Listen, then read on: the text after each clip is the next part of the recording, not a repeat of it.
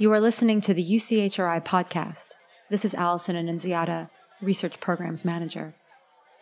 Today we bring you another talk bit in our series interrogating the concept of civil war, a robust series that over the past year has resulted in conversations on aerial warfare, digital interfacing, biomedicine, political civility, among other diverse subjects, layer by layer revealing all this concept has to offer.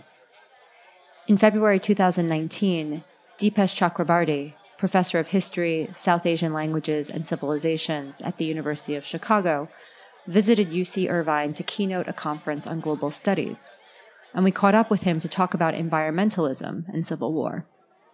Chakrabarty is well known for his incisive and field-defining interventions in post-colonial studies.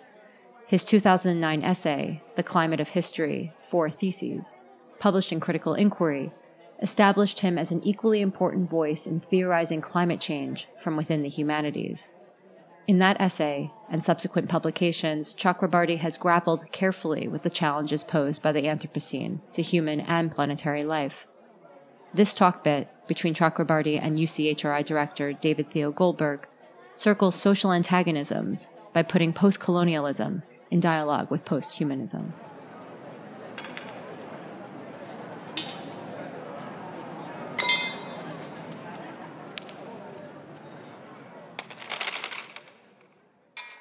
Yeah, when you're thinking of civil war, what are you thinking? What are you thinking about? How does it reach and register you? War. Civil war. Civil war, yeah. Well, I think of civil war as war kind of between citizens. I mean, in other words, people who are not naturally antagonists, and wars that are not about religious denomination. Right? So civil in those two senses. And you mean what kind of wars do I think about if I have to think civil war? So I thinking not about the past, but the coming possible civil wars in the context of climate change, I really feel if it is true that the inhabitable parts of the world will shrink, inside countries, between countries, then there's going to be bound to be more human movement. And certain kinds of wars, whether you think of like Trump's idea of a border wall, whether you think of that as, it is a form of civil war. Racist fights. Also wars that are civil wars, like some of the wars in Africa, where climate is a factor, not the only factor, but is a factor. So I actually think a climate-stressed world is going to see more of conflicts, and a lot of conflicts which will not be between nations, but will be inside nations, at the borders of the nations. I don't see how we are going to avoid that future if we are not going to act quickly and collectively on climate problems. And there's no sign that the governments are all, moving with alacrity on this question. So it seems to me that we are bound towards a future that will be more conflict-filled, and many of those conflicts will be like civil wars, small and big. And within the context of this shifting conception of civil war, as we put it, sort of contested and contesting conceptions of life and what it is to live and what it is to be in control of life and so on. What does a dialogue between the post in post-humanism and the post in post-colonialism amount to or look like? Yeah, there should be more of that dialogue than there's been. Mainly because, so 1988 is the year when, as I was saying, James Hansen makes his deposition to the Congress. And I think the same year, or maybe the year after, Stuart Hall and Homi Bhabha and Isaac Julian come together to do this conference on the fact of blackness. Right? And there's no conversation between the two moments. Right? I mean, they happen in relative ignorance of each other. And I think for a long time that relative ignorance continued. Now there's more awareness across divides. But on the whole, I feel post-colonial criticism, not everybody, but on the whole, was environmentally blind.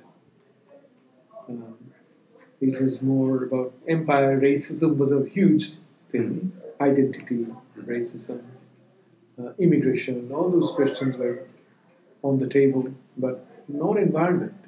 So environmental movement kind of chugged along on its own steam, parallelly and separately. So, and people wrote chapters on new social movements, and there was feminism and there was environment, right? And postcolonialism was not quite a movement except in thought, but was part of that era. Then post-humanism came from the awareness that a lot about the human was machinic or assemblage-like. So on the one hand, you had feminist criticisms of the family and kinship in terms of patriarchy. So Donna Haraway's Cyborg Manifesto celebrated the machinic in a way that she might not today, right? Because she saw the cyborg as built on the death of kinship, right?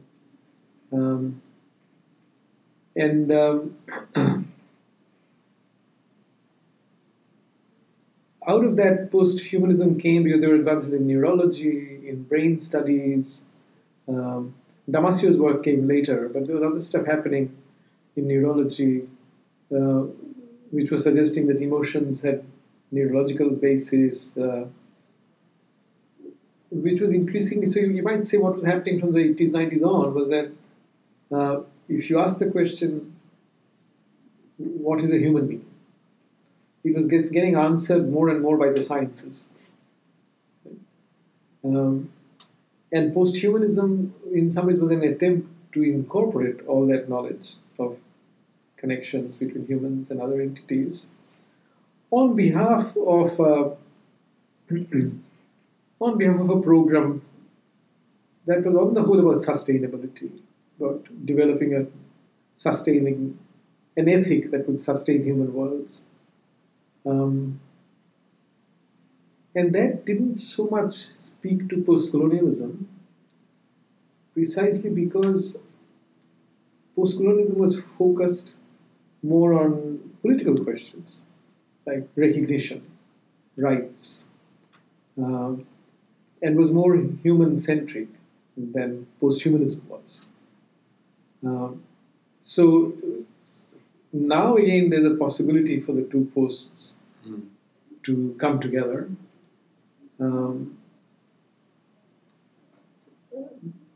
But as I was saying today, it's a difficult conversation because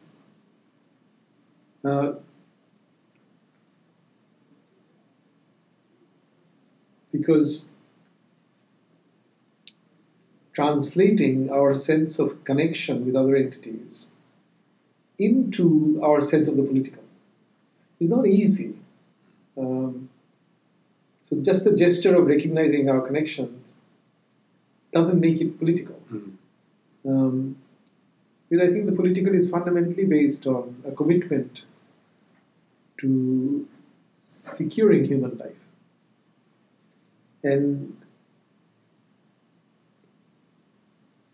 the kind of wherewithal we have developed over 200 years to secure human life has gotten us into a trouble in which human life itself is becoming insecure. Right? So there's a lot of need to rethink this whole thing about the connection between how do we rethink rights in such a way as to make it compatible with our connection with other things. So I think Bennett was very honest, Jane Bennett, in saying that this ethic will not solve problems of oppression and slavery and racism. So at the moment we're left with we're like bilingual people who are speaking different languages in different contexts, right? So there's a lot of code switching and context switching in our heads, which means we negotiate them like a bilingual person negotiates 2 languages or trilingual 3 languages, but it doesn't mean that we have a composite language. So in one context we speak of rights, in another context we speak something else. So I was saying to friends that ulcer specialists have known for a long time that ulcers have to do with bacteria, and bacteria inside your body. So they don't have a Lockean conception of your personhood. But if you're hauled to the court of law and the court finds you culpable, then culpability is still based on a Lockean view of your personhood. Now, a complex society like ours could go on separating these 2 contexts from each other. Right? So in the hospital, you're non-Lockean. To the doctor, to the judge, you're a Lockean person, and fine, it's 2 different contexts. What happens is that when the question of our connectivity to other entities becomes a huge problem for our own existence, then this contextual separation doesn't work so well. And there's a breakdown. And I think that's where we are. With this in front of us as the challenge to thinking.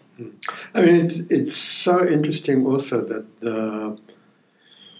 the temporalities and the historicities, as you've sort of laid them out, between the 2 are intersecting and to some degree overlapping, but they're not isomorphic. Right? That's what I was saying. And so exactly. there are moments of real tension. Exactly, and this is very hard to communicate to people. But just because they're intersecting doesn't mean that you can incorporate one into the other completely. So sometimes the criticism I get is people say, of a remark I've made in a couple of places in print where I said, look, if you want to know what human beings are doing to each other, you have to zoom in and have a fine resolution picture. But if you want to know what humans are doing to the planet, you have to zoom out. Right? And people say to me in criticism, I take the criticism, but that's not enough. You have to say how they articulate in us. But the problem is they articulate as Venn diagrams do, as overlaps. They don't become the same problem. Whereas a lot of political people think we have to find a solution to the geological in our own lives. We don't live as long as the geological lives. And that's why I was saying that we have become good at breaking down planetary processes, interfering, throwing the spanner into the works. But we are not equally good at fixing them because they fix themselves over a long period of time. And it's not clear that we will be in charge of this place for millions of years. So how would attempts to compose a commons for the Anthropocene proceed in a context of this kind of relentless antagonism, right, or at least moments of antagonism that wax and wane in intensity over resources in the world at large, as well as over the terms of public and intellectual conception? So go back to the beginning of the question again. So how would attempts to compose a commons Right. for the Anthropocene? How would those attempts do? How would attempts to compose a commons proceed in a context of relentless antagonism? I was looking for the verb that connected the Yeah. parts of the sentence. Over resources on the one sure. hand and the terms of public and intellectual Yeah. conception and composition on the other. So, to begin with a concrete example, David. Last October, I was in Australia for 2 weeks, and I was reading Indian newspapers as I do on the net. And a headline in a Bengali newspaper struck me. It said, 31 hills, and I kid you not, 31 hills have gone missing in Rajasthan. What's it mean? So I followed up, and I followed up on the report out of which the news item was constructed. 31 hills have been razed to the ground. They show up on topographic maps. They don't exist. And then I was watching a report on the eastern Indian state of Meghalaya, where a larger number of hills have been raised to the ground. Some of it to supply marbles to the building boom in Bangladesh. Some of it to supply marbles and things to Indian middle class people. So resource question is terrible. And really we've come back to the world of extractive capitalism, as people say this. I mean, with a vengeance. I mean, when I look at Indian, there is on the one hand, the civilized part of the industry. In India, it's like the IT industry. You meet the IT industry leaders, and they're well-spoken, educated people setting up good universities, those such people. And then the other end of this Indian capitalism, I'm giving you India as an example, because it's an emerging nation. Other end is the resource industry, red in tooth and claw. That's where murders happen. Information seekers are just bumped off. Right to information activists are bumped off. Now, it's not like these two are not connected. Because all the material you need to make the touchscreen of your computer, that part comes from extractive capitalism. If you look at the history of rare earth material, you'll see that the frontiers will be moving from one country to another. They go into a country exhausted, they go into another country. Then soon they will be mining meteorites and moon and those sorts of things. So the extractive industry, which is red in tooth and claw, and the very civilized IT side of it, they're not unconnected. So capitalism is producing in many forms. One is, of course, extractive industry. P, as I was saying, India is again a good example where about 50% of the people are under 25, 60% under 35, where there's this phenomenon of jobless growth, right? And increasingly even some mining operations are crude, but sophisticated mining operations don't need that many people, right? And democracies and electoral politics have to seize the energies of this young population. So in the West, now some people argue that gamification, literally lots of games, are being provided to working class kids. In India, lynch mob has almost become a game for these unemployed people. Catching a Muslim guy because he's taking some cows or buffalo and killing him on the pretext that this has become a game. People enjoy doing it. They brag about it unless they're caught. One or two people get caught out. So the antagonism you talk about is very real and is fundamental to the growth that we are experiencing. Because the growth is producing a middle class, and the demand for housing of this middle class, not just for housing but for investment purposes. I mean, housing, gold, stock, these have become alternative portfolios for this middle class, right? One of the things I notice in India every time I go back, most of my well-to-do friends own 4 or 5 apartments, if not more. They are most of the season empty. Most of the year they're empty. Or they go and have parties in in one of the fancy apartments. But they basically invested money, not for living, so they're not living needs. So I see this all as of being all of a piece. So in thinking about this, I was being very serious when I was saying that late capitalism has killed the political. It's killed the political in 2 senses. One is, of course, that it's endangered human life in general. And therefore, it knows, so what happens is, the politics of survival is now the politics of the elite. When we were doing post-colonialism, we used to, if you read Homi Bhabha's early work, or even what he was writing 10 years ago about refugees and migrants, Jim Scott, Weapons of the Weak. So we used to think that survival is an art of politics developed by the dispossessed and the poor. But now I think survival is the political game of the rich and powerful. And it takes many forms, from sending your children overseas to by violence, whatever. So in this situation, conceptually, we have to obviously rethink the political without losing its core value.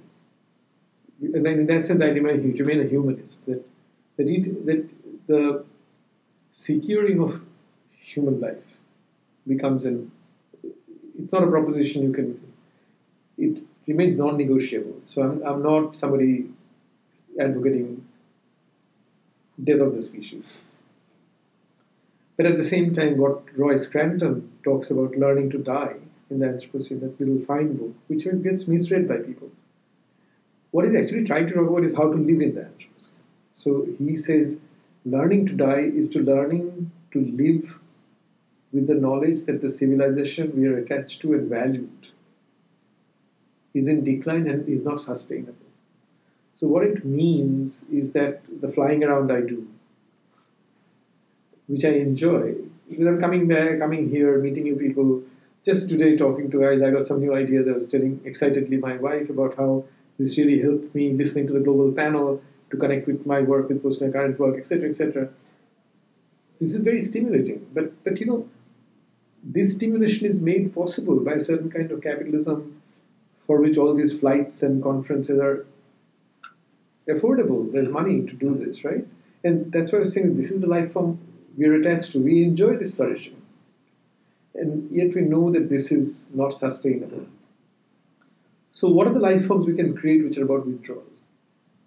And it's not happening. So today, when we were eating downstairs, Ruth, the young Brazilian woman sitting next to me, said, we talked about all this and now we're eating from plastic bags.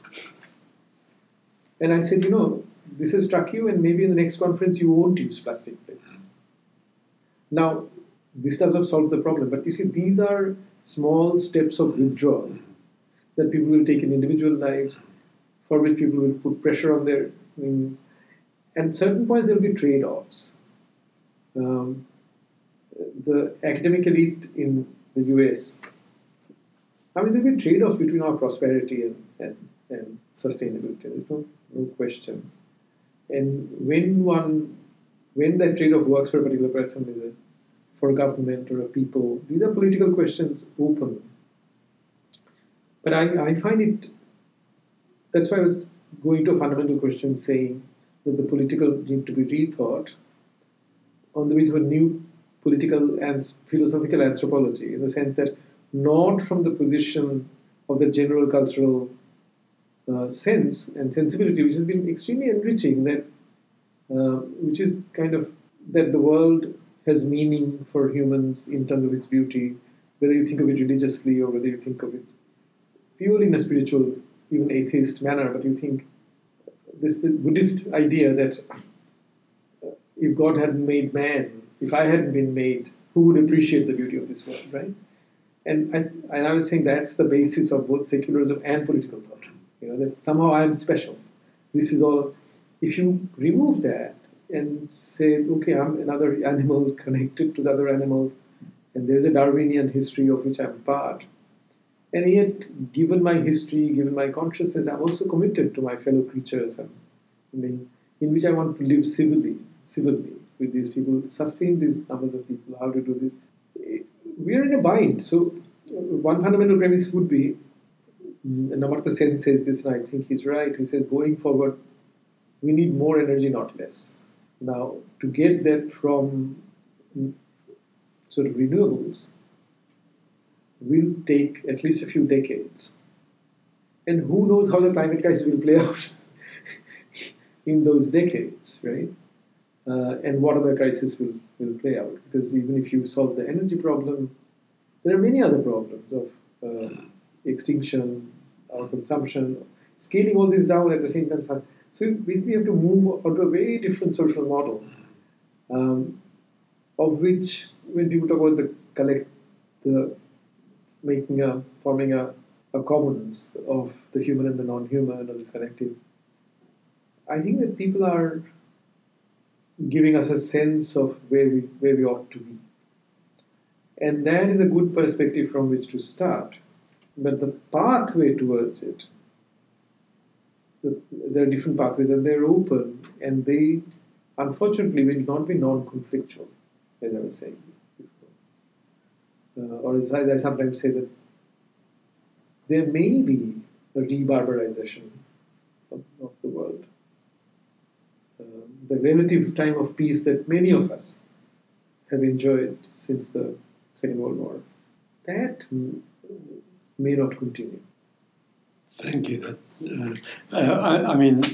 It's so interesting that you brought up the issue of the commons, because during your talk, I was thinking to myself, what you're posing is both a challenge to and the need for a radical reformulation of the Parfitian philosophy of the commons. Yeah, I've been working on this off and on for 10 years now, so it's kind of things clarify themselves as I go along.